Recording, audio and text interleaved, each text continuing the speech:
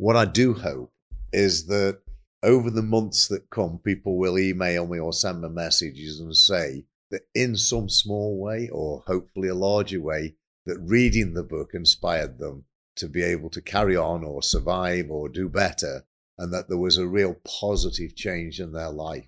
And if I achieve that, I've achieved everything I want to achieve. Welcome to Screw It, Just Do It, the #1 ranked entrepreneurship podcast for business owners, entrepreneurs, and those aspiring to be so. The aim of this show is to showcase the world's most inspiring and interesting people who've decided to screw it, just do it. We offer 20% inspiration and 80% education, giving you the tools and advice to start, grow, and scale a successful business. I'm your host, Alex Chisnell, fellow entrepreneur, podcast agency owner with a #1 podcast, and startup advisor to Global Startup Generator and early stage VC, Antler. Each week, I release 2 episodes, a Q&A every Wednesday with one of the world's most inspiring figures, plus a solo episode every Saturday where I cover the challenges that all of us are facing as entrepreneurs. Welcome to another episode of Screw It, Just Do It with me, Alex, and my very special guest this week, John Caudwell. John is a British entrepreneur, philanthropist, and billionaire. He was born in a terraced house in Stoke-on-Trent and went from bullied child to self-made billionaire, befriending the likes of Sir Elton John, Eva Longoria, Hugh Grant, and Robbie Williams, who've all taken part in his charity balls to raise money for Caudwell children. It was at a car auction in 1987, the height of Mrs. Thatcher's booming Britain, that he spotted the future. A mobile phone that came in an unwieldy suitcase. Within 2 decades, John sold his Phones for Your business for £1.46 billion. He now shares his life story, love, pain, and money, The Making of a Billionaire, in his autobiography. And it retraces the inspirational journey from the very shaky beginnings of his phone empire to owning yachts, private planes, a fleet of top-flight cars, a Jacobean mansion in the Midlands, and London's most expensive home, which I was privileged to interview him in. His story is a fascinating insight into the drive, ambition, focus, and vision required to become a billionaire. John's had to battle endless career misfortunes and overcome a series of personal tragedies to rise to the top. I think you're really going to enjoy this episode. So screw it, just do it, John Caudwell. So firstly, thanks for inviting me into your beautiful home here in London. Secondly, congratulations on not only the publication of your autobiography, but I believe your partner Modesta is expecting your second child together as well. She is indeed, yeah. Fantastic. And then thirdly, a very good mutual friend of ours, who I've just mentioned, messaged me last night and said to let you know that I now know 3 of Stoke's most famous sons, yourself, Robbie Williams, and Piers Lenny, who was on your yacht for your birthday, which was last week, I believe. As well. Yeah, it wasn't actually my yacht. It was a small cruise ship I chartered. Mine's 12 people, and this was 240 people. So, but I saw yours is about to be used in a movie as well. Is that right? It is. Yeah, it's going to be used on The Crown. Well, it's being used now on The Crown. Is it? Yeah, fantastic. They're filming on there now, which is the part where Diana and Fayed's son, what was his name? Dodi, were on that was on a super yacht just before, of course, that she had that tragic accident. Yeah. Okay. So interesting. So I'm keen to find out the qualities that have made you as successful as you have been, John. So can you talk to me a little bit about confidence and self-esteem? It was World Mental Health Day just on Monday, and you say in your book, I quote, "You hate to think of all the kids out there who black themselves up because they don't feel that they fit in, but as painful as those feelings were, I do believe that they also pushed me to prove myself as a success in many other ways." Yeah. Well, I was lucky that my hardships in life had a positive effect on me rather than a negative effect. And not everybody's so lucky. You know, if people are bullied or have difficulties in life, often that can be scarring and negative for them rather than positive. I was very lucky that for me it was a positive experience. It was negative at the time, but with a positive outcome. And it taught me a lot about life. I mean, it taught me, for instance, that bullying is a real evil and that it can damage children, damage people, not just children, damage everybody. You know, bullying is a dreadful thing in life, and we all must try and remove bullying out of our lives altogether if we can.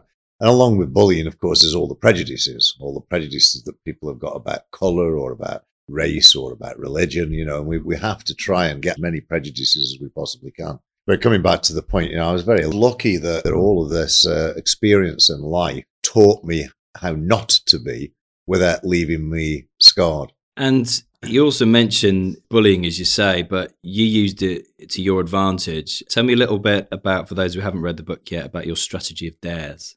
Yeah, I always remember in caravan site in Abergele, one of the very few holidays we ever had, and I was about sort of 8 years old perhaps, and we went to this caravan site and we were staying in this static caravan, a small static caravan, and I went looking for the playground or what entertainment there was on the site, found this playground, and there was about 5 or 6 kids there. And of course I wanted to be friendly with them and have fun with them. So I went sort of sidled over to them. I was quite a shy kid in many respects. I was sort of quite brave, but quite shy, and tried to make friends with them. And I got curly ginger hair and lots of freckles. And all of a sudden the bullying started. These 5 kids just thought it would be great fun to pick on the ginger-headed kid. And they started doing that. And it, of course, made me feel very miserable because I wanted to have fun with them and play. There was no other entertainment on this campsite. And I ended up going back to the caravan, sort of tail between my legs, quite sorry for myself, but also angry with myself that I'd not actually found a solution to that, and that I'd almost, not quite in a cowardly way, but given up and gone back to the caravan.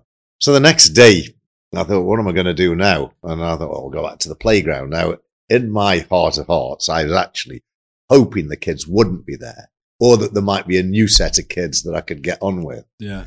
And as I approached the playground, my heart sank because I saw these kids again. And immediately they started the bullying process. It was only name calling. It wasn't anything dramatic, but it was hurtful. It was difficult and hurtful. And that went on. And I thought, what am I going to do with them? And then I came up with this idea.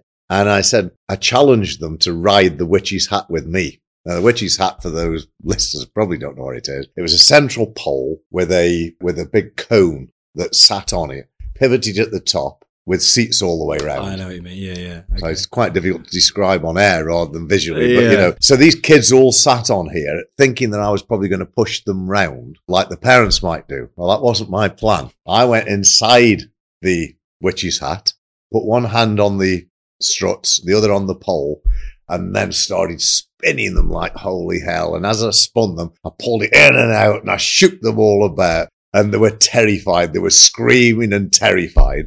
And after that, we had a great time. And what I learned was that being tougher than other people or being more courageous than other people influenced them in a positive way. And then they'd see past my ginger hair and freckles and I'd win them over. And I was lucky once again that I'd got those attributes that enabled me to do that, because not every kid's got them, So bullying has to be stamped out, but that's the way I coped with it. And I think it gave me this instinct in life that I just always needed to be a winner. Yeah. And that I needed to always prove myself, always be successful and always be a winner. So I think those experiences in my childhood really helped to create who I was to become. Interesting. And then how old were you then when you told your first wife, Kate, that you were going to be a successful businessman? It was very, very early on. She probably thought I was a bit crackers, I mean, most of the things I've told people throughout my business career were what I was going to achieve. Even my employees, when I said, when the business nearly collapsed, it was doing 13 million of turnover and the operational infrastructure nearly collapsed. We were profitable, but we hadn't got any infrastructure that could cope with what we were achieving. And I said to all the workforce, there was about 30 or 40 of us at that time, and I said, next year is going to be consolidation. We are going to get every mortal aspect of the operations under control, nailed down, buttoned down, ready for expansion. And that expansion is going to take us to a £250 million turnover within the next 4 years. And they looked at me as though I was stark raving bonkers. And I didn't actually at that point know how I was going to do it. I just believed I would and I'd find a way. And I actually did it 1 year earlier than I said.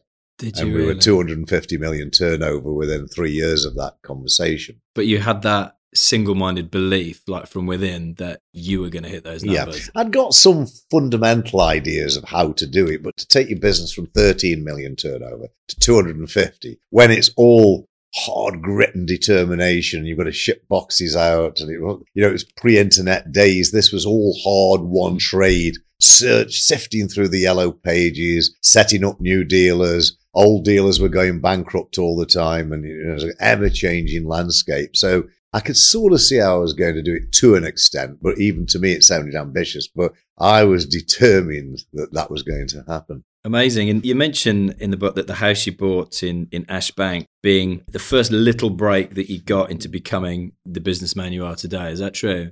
Well, it helped to finance me. So I forecast that there was going to be a huge rise in the value of property. And I could see this just from mortgage to wages ratios. And, I could really sense that there was going to be this big rise in property. And I viewed it to be going to be an exponential rise. I couldn't afford a big mortgage, so I managed to get my boss at Michelin Tire Company, against his willingness, to transfer me into the black department, which was the horrible part of Michelin, where they made all the rubber and they put sulfur and oil and carbon black and rubber, mixed it all up in a great big Banbury. It was a horrible situation, but I got shift allowance, dirt money, overtime, doubled my income, and that enabled me then to get a mortgage on this. What at the time for me was colossal, a 4-bedroom detached house in a nice part of Stoke-on-Trent. And sure enough, and fortuitously, I was right with my forecast, and the house doubled in value over the subsequent 3 years.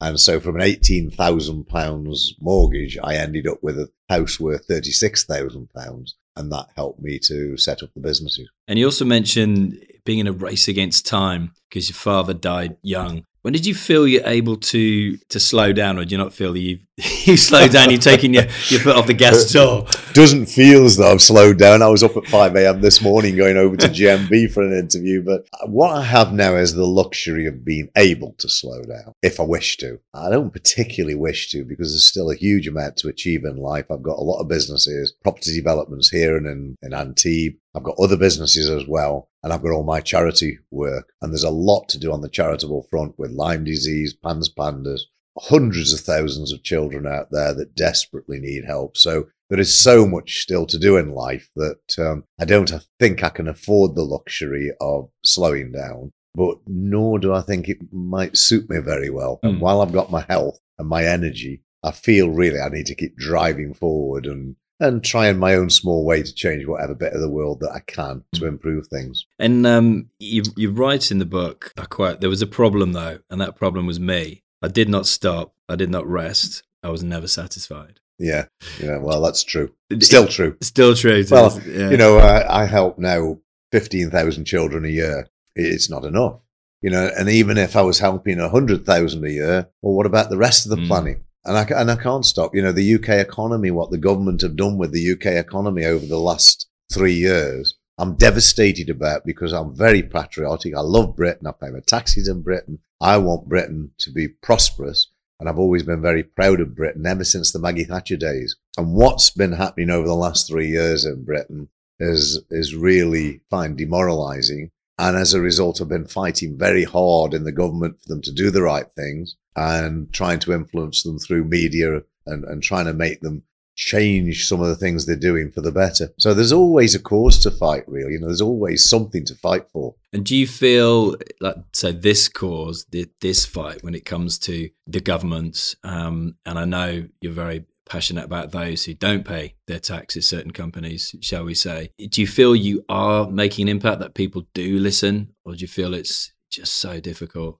Well, I think people listen, and I do, without doubt, influence people. But do I influence enough? No, the answer's not enough. If I had a platform like some of the superstars on social media, and I'd got hundreds of millions of followers, I think I could make a far bigger difference.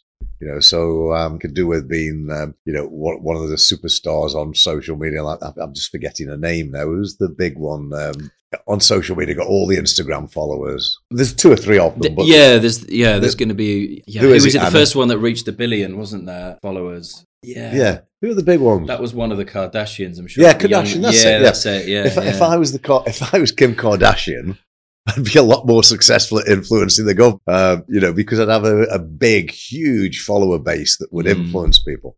Yeah. So I've not really got enough power to make the difference that I'd like to make. Might have the intellectual ability and the credibility, but I don't have enough power. Interesting. And you mentioned as long as you've got your health earlier, and I've read previously, I think last year, you'd mentioned using up your 9 lives already. And having read and just heard about some of the dares that you used to try as a young boy, obviously not surprised, but last year it wasn't just a dare, but it was a bike accident that you were on holiday in Italy, I believe, which left you fighting for your life after suffering, I believe, 11 broken bones. Do you remember much about that? I do. Do you really? I do. I was traumatized by it, actually. It's the only injury I've ever had. I mean, I've had broken necks, broken backs, broken everything. I've never been traumatized before. This was the biggest agony I could ever imagine in my life, because I'd smashed my collarbone to bits. I'd smashed my shoulder blade to bits. I'd fractured and displaced 6 ribs, got concussion, blind in one eye, punctured a lung and fractured my hip. And I was in a real agonizing mess, gasping at the roadside, vision only in one eye, feeling really, really in agony. And they took me off to the Italian hospital, where I got bodged and poked about. This was in Florence. I was treated with no dignity whatsoever. I hadn't got any ability to fight back in any way, shape or form, not verbally or physically. I was in too much agony. And I just had to suffer. The abuse is probably too strong a word, although there was an element of abuse without doubt. But I just had to suffer what they did to me. And, they were pulling my shoulder around and it was just agony. And why they needed to do that, because all they needed to do was put me in a scanner and see everything that was all smashed up. They didn't need to prod and poke and pull around at it. They drilled a hole in my chest to ventilate my punctured lung, and of course that was necessary. But they didn't put enough anaesthetic on, so when they drilled the hole, then that was agony on top of the agonies I'd already got. No, it was a horrible experience, and I was in the Italian hospital being really quite badly mistreated in lots of ways for about 5 or 6 days. I think the medical care was okay. I don't complain about the medical care. It was just the way the nurses and everybody were with me. And of course, it didn't help that there was no English spoken between us. I didn't understand Italian. And also because I was still testing positive on COVID, even after 6 weeks. Wow. They put me in the COVID ward. So all I'd got was these Italian hazmat suits. Like yes, it's like some kind of zombie movie. Oh, it was a horror. It was a horror. Wow. Anyway, my partner and my daughter managed to get me out of there and flown to Monaco after 5 or 6 days. So that was pure relief. And did you scare yourself when, if you were blind in one eye as well and you got a punctured lung and your breathing is laboured, you must have absolutely scared yourself to death at the time. Well, you sit there analysing your wounds, analysing your injuries and wondering what the consequences are going to be. My head had been hit so badly, there was a big egg on my head, even though I'd got a crash helmet on. The crash helmet was smashed. My head was bulging out. My eye was blinded, and that in a situation like that, it's so easy to end up with a brain bleed, leaves you paralyzed for life. I'd got the punctured lung, which was gasping for breath, and all this agony in my body. So I don't know whether I was frightened. I'm not normally frightened about most things, really, but I was in a huge amount of pain. I think the pain overcame fear, because just surviving the pain was so enormous, such a challenge to just cope with the pain, that I think the fear of what might be wrong with me and what might go wrong was more secondary. I just needed to get to hospital and for them to start fixing things. And how soon were they able to get in touch with your partner or your daughter? Was it just like a mobile Well, phone? I managed to crawl off the tarmac road onto a grass verge and sit there gasping for breath. And I managed to get my phone out of my pocket and call my partner and say, I've had a crash, I'm okay. Very okay, really, but I didn't want her to be too worried. I had a crash, I'm okay. And she said, well, how bad? She's used to me playing down all injuries. So she said, well, how bad is it? I said, well, I'm fine, but they're going to take me to hospital. Well, of course, as soon as I said take me to hospital, she was then panicking. I sent her a WhatsApp live location. And then, anyway, she eventually tracked me down in one of the Florence's hospitals and then was, of course, not allowed in. Meanwhile, my phone battery's going flat. I can barely move in the bed at all because the agony is searing through my body. And they've told me not to move because there's all these broken fragments of bones that could cut arteries, nerves, or whatever, So they told me not to move. But then the Italian nurses, I don't know whether they were nurses or auxiliaries or what they were, but What I do know is that my experience in that hospital suggested that it doesn't matter whether your patient is alive or whether he's dead, as long as he's clean. Because they mauled me all over the bed to try and get me clean. Not that I was dirty, I'd only just gone into hospital. And they flushed my body with soap and water. Then they'd got to get the sheets from under me and they wanted to pull me over onto my bad side. I couldn't move there, of course, but I couldn't move onto my good side because that was wrenching my shoulder and wrenching everything. And the doctors had said, don't move. And then I'm lying in this pool of soapy water on the bed, wondering how the heck am I going to get through this? What have I done? Who have I offended in life? Oh dear, it was the most Wow. miserable experience of my life because I wasn't really treated with any care and compassion. So although I wouldn't complain about the medical treatment, I think that was fine. It was just the care and compassion in that hospital was dreadful. And I'm assuming you did, but maybe you haven't. I don't know. You tell me. But did you get back on the bike, metaphorically and physically speaking? Well, it took me 9 months to recover because of the colossal injuries. I mean, I did have an operation on the collarbone to stitch that all back together in Monaco, and 6 weeks later that failed. So it all fell to bits again, and my shoulder fell to bits, so I had to have another operation. I left that until after we'd got a ball in London now, a butterfly ball for Caudwell children. I didn't want to have an operation just before that, so I left it for 3 weeks. So I lost another 3 weeks of healing. Then, of course, it had healed, but all in the wrong place, so they had to refracture it, and then I had another operation. So it was not really until April, May this year that was 8 months later before I was in reasonably decent shape. But even then, the healing of the shoulder wasn't 100%. So I stayed off my bike just for about another month, but then in May I got back on and then was full steam ahead again.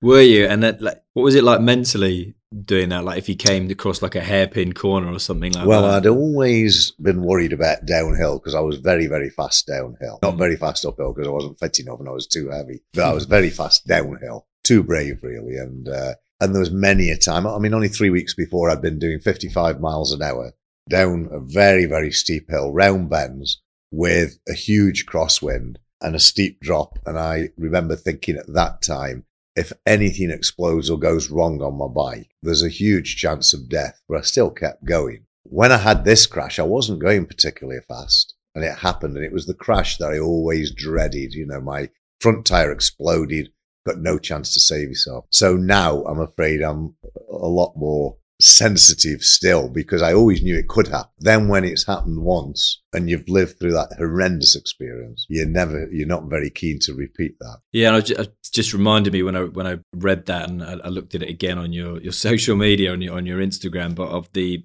professional cyclist Chris Froome, and he had that crash a couple of years ago, and he's never gotten back to that elite athlete. I think he hit a wall going around a hairpin bend at like some ridiculous speed, and just that challenge to get back to where you used to be. But interested to know then, is there a moment in your business life that you felt that the business was fighting for its life? I know that the story maybe with the motorcycle company kind of resonated with me a little bit, but is there any other stories that you've got that you can kind of align that with when your business was fighting for its life? Well, there was sort of almost not quite traumatic experiences, but there was a huge amount of difficult, really challenging testing times almost every day of my life, almost every single day. And I don't exaggerate when I say that. There was a huge challenge virtually every single day. But the one that really stands out was when the Motorola manager came to see me, and we went out to lunch, which I rarely did, but he took me out to lunch and started sort of talking along the lines that if anybody was going to do the distribution business that I was doing, it would be them. And I took that to mean them as in Motorola. And I felt an intense sense of threat about that because Motorola was 95% of my business. It wasn't 95% because I wanted it to be. It was 95% because Motorola was 95% of the world. Motorola was the world in mobile phones in those days. And there was no alternative game in town. And so when he put this shot across my bows, I was really quite fearful. I didn't know what my legal rights were. I didn't know whether I'd got the right to defend myself or whether they could do something to seize my distribution agreement away from me. But sure enough, 2 weeks later, they terminated me. 3 weeks or 4 weeks after that, He set up his own distributorship, not in Motorola, on his own, and with my Motorola distributorship. So he resigned from Motorola and took the distributorship that I had with him and set up, and I'd got nothing. It all gone. 95% of my turnover went instantly. Wow. And I'd got, by that time, 50 employees. We were really doing well. We were expanding really rapidly, and all of a sudden wiped out overnight. When that happens, how honest are you with the staff that work for you with what's happening? Do you keep it all inside, or do you? Well, I found solutions instantly. Well, I got to, because we'd got days to survive. You know, the overheads were huge. It would have been irresponsible not to tell people unless I'd got a solution, and I came up with a solution instantly. I didn't know whether it would work, but it worked like a dream, because previously I'd turned the business round by selling equipment to service providers who couldn't get the mobile phones and who desperately needed them. And I sold the mobile phones to those service providers at a higher price than they were paying. And I sold them at my cost price, but I got a retrospective rebate. So I made the money, and they got the phones that they needed to sign customers up on the airtime. So everybody was happy, even though they were paying more money than from Motorola.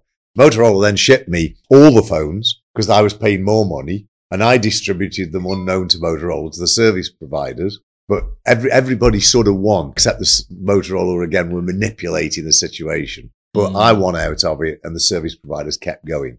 So when Motorola cut my supply agreement, I came up with the idea of reversing that process. I went to the service providers that I dealt with and said, look, what about if we pool our resources? I've got a great price from Motorola. You know, I can buy a little bit of white lies there, you know, because I hadn't got a distribution agreement then. I couldn't possibly let them know that. And why don't we pool our buying power? You'll, same as we did before, but in reverse, you'll get a much better buying price because you'll increase your volumes dramatically and you'll be a Motorola hero. And I'll get the equipment. You give it me at cost price, and you're going to benefit throughout your whole business with all the phones that you buy. And they bought it, and 2 of them bought it. I ended up then buying Motorola phones from them more cheaply than I've been buying from Motorola, and that saved the day. But I wasn't going to rely on that, because at the end of the day, Motorola could have found out what was going on and cut off the supply straight away. So we had to keep it extremely secret, but also it wasn't a solution for the long term. So what I then did was courted Nokia, and I managed to court Nokia, and I got them just at the right time, because they'd only got 1.5% market share in the UK.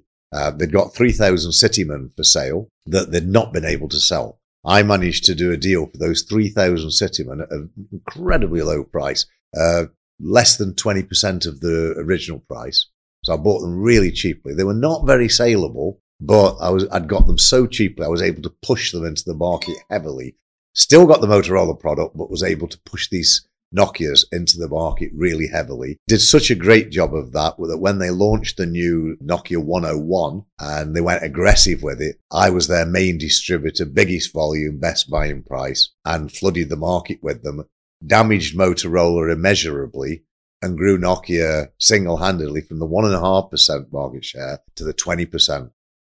So all of a sudden I'd turned catastrophe into even more growth, even more profit, and with a degree of security, because I was still buying the Motorola from the service providers, and I'd got this amazing relationship with Nokia, who were the new rising star, the new people on the market.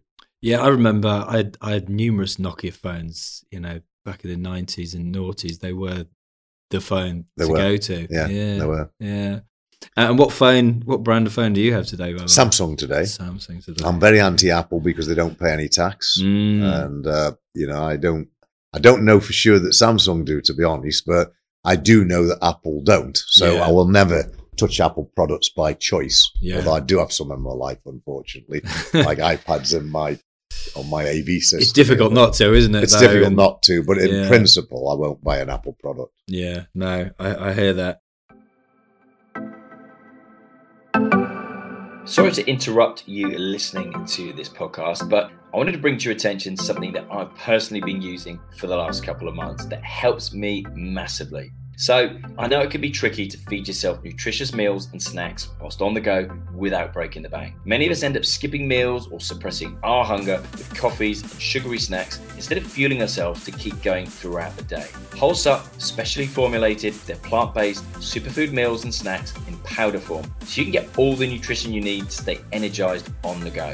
Providing an optimally complete meal in less than the time it takes to make a coffee, each Wholesup meal contains 31 grams of protein, 20% of your recommended daily intake of vitamins, as well as being cruelty-free and plant-based. So it ticks a lot of boxes for me, for my values, and the values that I know you as listeners have as well. And at £1.80 per meal serving or 90p a snack serving, Wholesup is the perfect alternative to sugary drinks or bars that have low nutritional value and cost double the amount. Committed to sustainability, Wholesup deliver their meals in plastic-free, recyclable containers and use compostable packaging where possible to reduce harm on the environment. The brand looks super cool too, I have to say. And not only does Wholesup taste great in both their chocolate and vanilla flavors, I've got both, I like both, but the ingredients are also responsibly sourced and the recipes are designed carefully to prevent food waste. So whilst we're all becoming busier, it's important to keep your focus on wellness and nourishing your body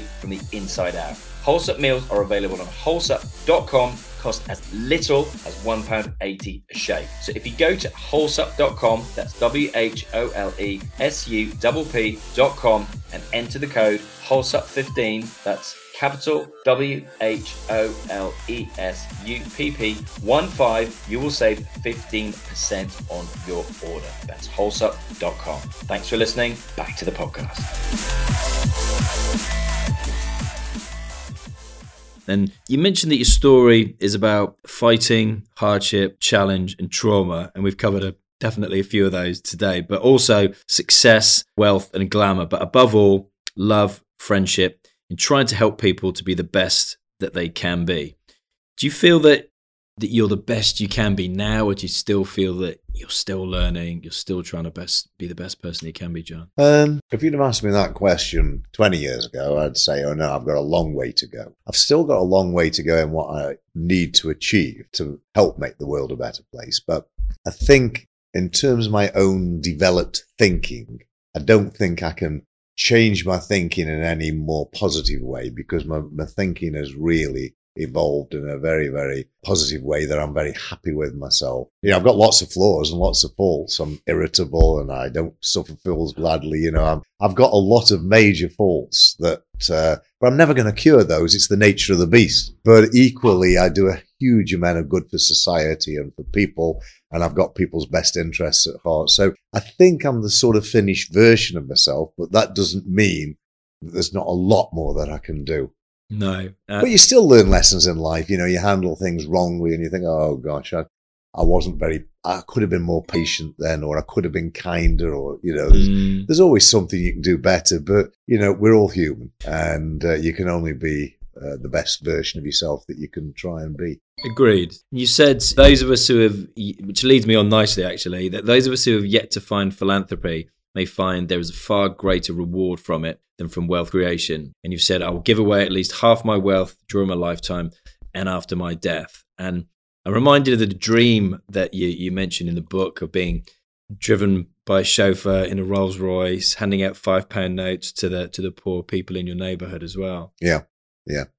And of course that's come true. Yeah. In a very less precocious way, in a far more pragmatic and sensible way. But I have improved a lot of lives, and I'm very, very proud of that. But there's a huge amount of way to go. So it's not something I can sit back on my laurels and think I've done enough or done what I need to do. There's a huge amount more to do. And incidentally, I've increased the 50% to 70% now. So I'm leaving 70% of my wealth to charity, or during or after my lifetime. Yeah. And my children will have the pleasure of managing that foundation to carry on the work that I'm doing. So hopefully the work that I'm doing during my lifetime will continue for many, many years after, in the hands of my children. And I think that's one of the greatest gifts I can give them. I mean, they'll have a little bit of money as well. They won't be broke, but I think the greatest gift I can give them is the gift that I have of being able to change people's lives. And I do gain utter spiritual satisfaction out of being able to do that. So I'm lucky that I can. And for those people that haven't found any form of philanthropy but could afford to do it, they don't need to be rich, because it can be just an act of kindness for somebody. Indeed. But yeah, I think anybody that's not found it, they're missing something from the life that could enhance their life, because it's certainly enhanced mine, as difficult as it can be. And do you feel that you have any ability to influence other people who might be in a similar position to help other people? And does it frustrate you when they don't, when they are potentially, a lot more selfish and a lot more narrow-minded in their thinking? Well, I've influenced a lot of people, wealthy people already, who do now do more as a consequence of my influence on them than they would have done before. And that's satisfying. To the second part of your question, does it frustrate me that people don't do more? Yes, it does, because, when somebody like, if you take let's not single a certain individual out, but take the richest people in the world, we could talk about Bezos, we could talk about individuals, but when they've got such colossal fortunes, they could join the Giving Pledge and pledge 99% of their wealth, not 70 or 50. It's only, the Giving Pledge only calls for 50. Right. But they could pledge 99% of their wealth and still end up being way richer than I am now without my pledge. And I think, well, why wouldn't they do it? What are they going to do with 200 billion or 300 billion? What are they going to do with it? And they could be the heroes of the modern day. They could be, oh, wow, Bezos and other people are giving hundreds of billions away during or after their lifetime, and it wouldn't make a scrap of difference to them or what's going on in their lives or to their children's lives. And they'd be heroes. And I don't know why they wouldn't do that. I don't know why they're not more determined to help change the world, because they just have so much money, they just don't know what to do. I mean, £1 billion is a colossal sum of money, but when you've got 200 billion, it's mind-blowing. What else do you think, or if people could, use that money for good causes, what do you think? You're obviously trying to do as much as you can do, but what else is there that you think could be solved, that you would like to see solved in the world's problems? And I know you've taken like Ukrainian family in here, and that's impacting the whole world with what's been going on the last. Well, it moves a little bit away from philanthropy actually, but I have been completely focused on the environment for 20 years now. I have a very, very concerning worry that the environment has already gone past a tipping point no matter what we do. I don't propagate that view too much, because we have to fight like fury to save the planet.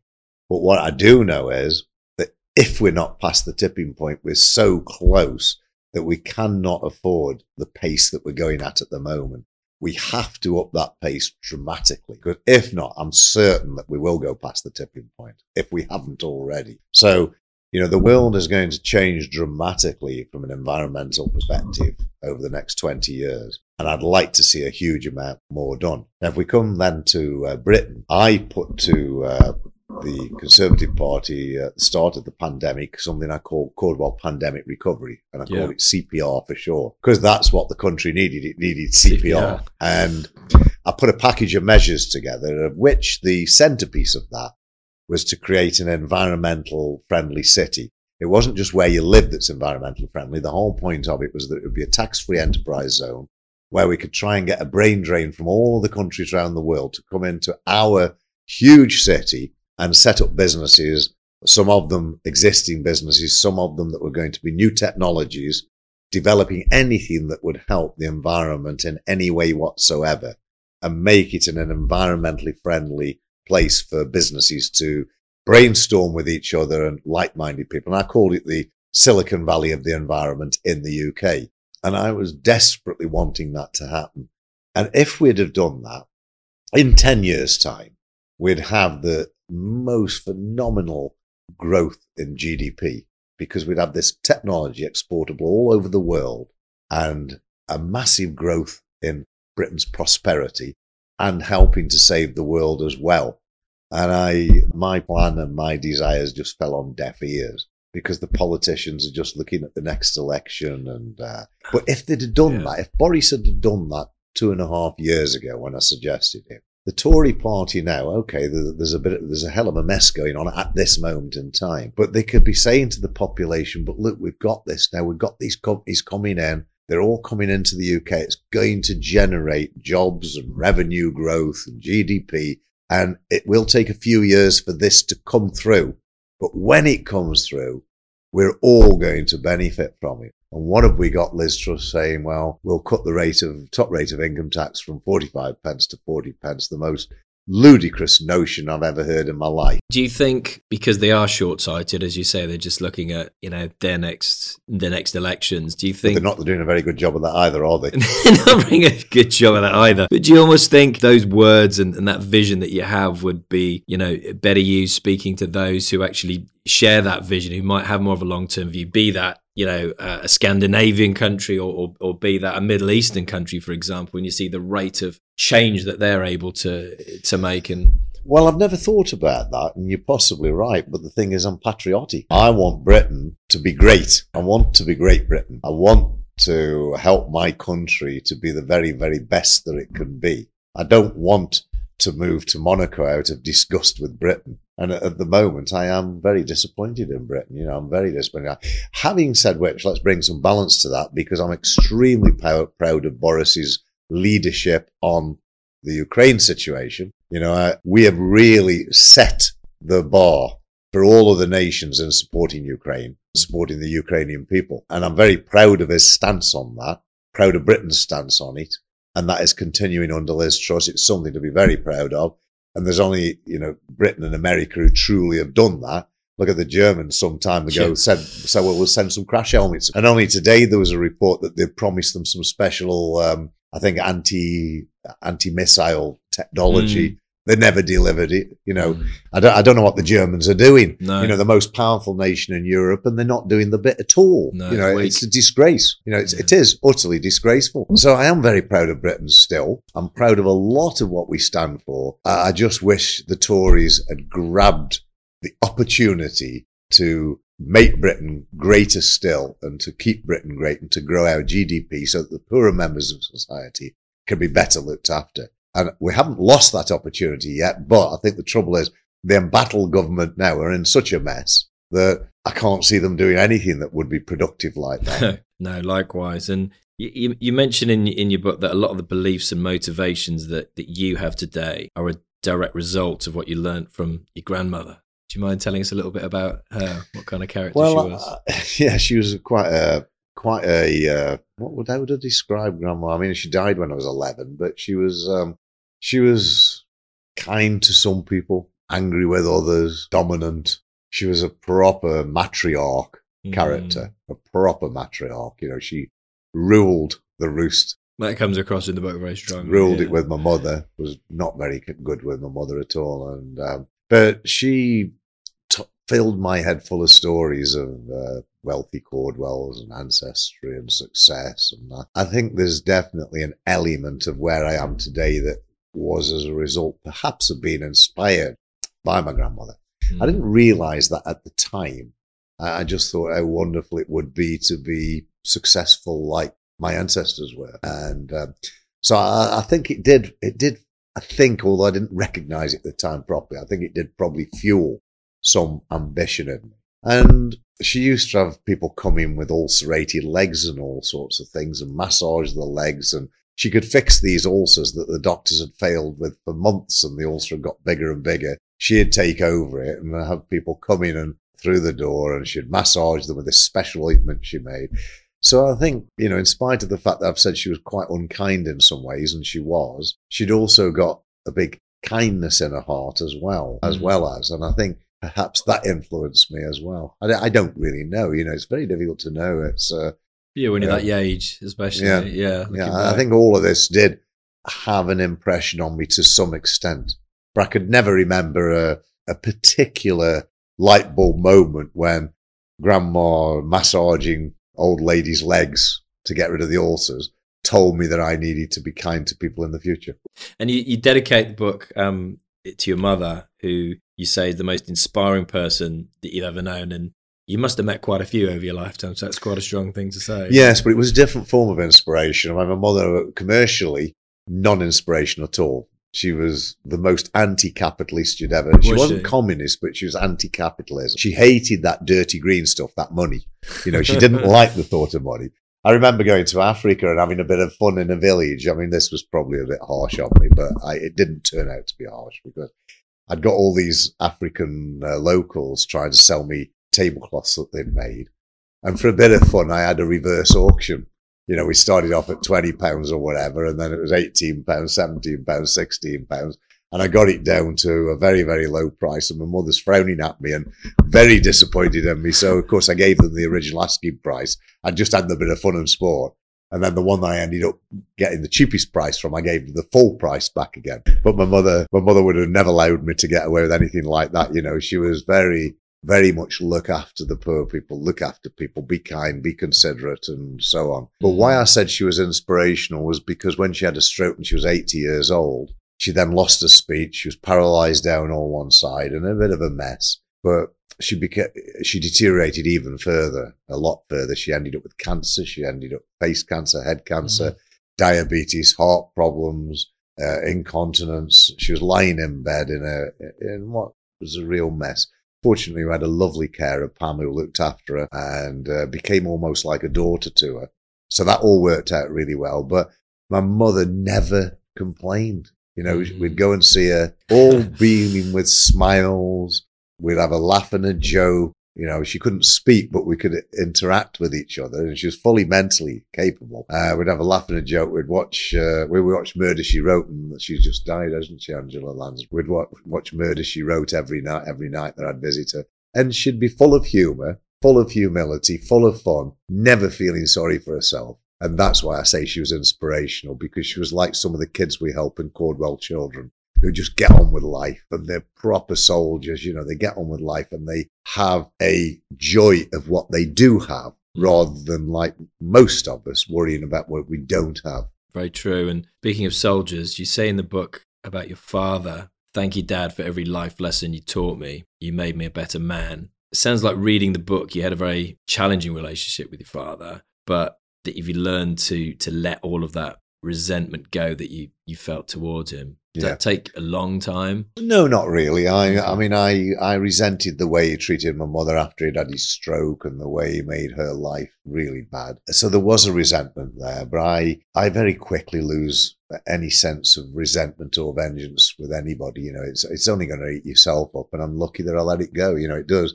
It's not a conscious decision. It just goes, disappears from my brain. And, and I genuinely mean thank you, Dad, because all the bad lessons that he taught me how not to be. I didn't get the love from him that I probably ought to have had. And I understood that I'd got to really show my children total security and total love. And I've done that to the best of my ability. It's natural, actually. It's a natural thing, but it's reinforced by the negative lessons of my father. So my father was terrified of investment in anything. He would never go into business, although he had the capability. He didn't believe in borrowing any money. I mean, almost everything that my father stood for, I reversed and became completely different. So he taught me how not to be in life.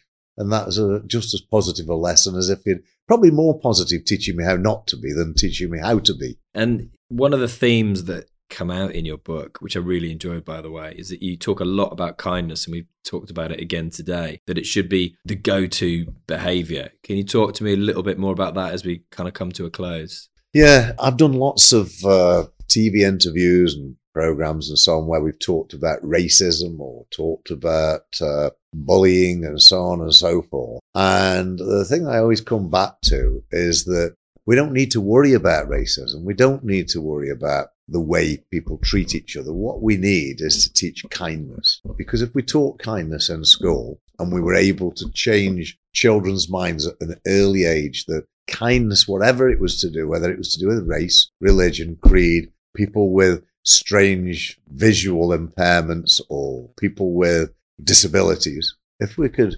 train people from an early age to be kind, and you'll never do that completely, of course, because the human race is fundamentally not very kind in lots of areas. Witness all the things going on in the world. Horrendous. Human beings can be horrendous, as we know, and always have been. But if we teach kindness, we could definitely improve the philosophy in life to an extent.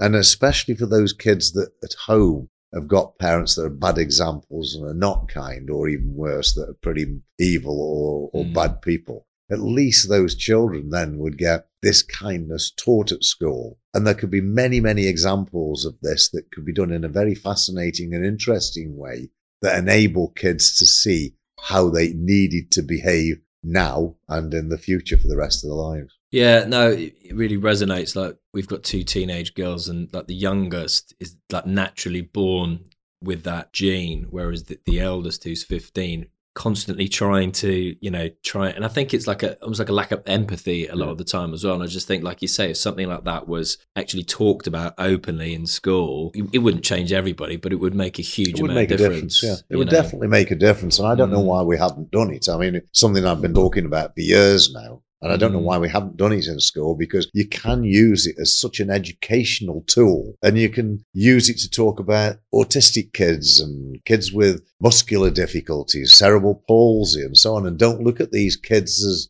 the weird or the something, something to be bullied or taken the mickey out of. Look at it that these kids, these people have got challenges, and you need to understand those challenges. But if we're not told this as a young kid, and somebody's behavior is a bit strange, let's say because they've got fairly mild autism and they've got a bit of a strange behavior, we would naturally instinctively as kids see them as a bit weird, and maybe a target for being bullied. But if it's explained to you that these children have got these issues going on that they can't help, can't do anything about, it allows you to make a decision to be more sympathetic and to be kinder to them. I think it's a great point to finish up on, John. And I know that the proceeds of your book are going to go to your charities. What action would you then like people to take after reading your book? Have you thought about that?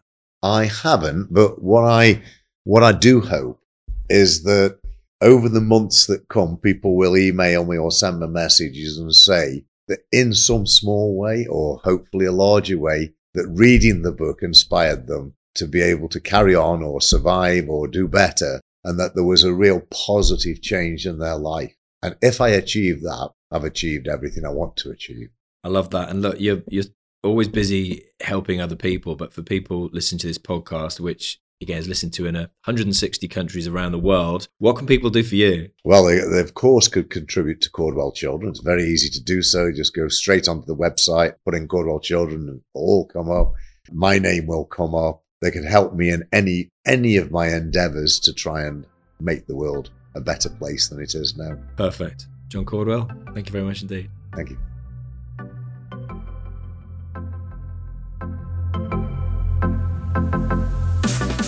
If you found value in this free podcast, all I ask is that you tell somebody else about it.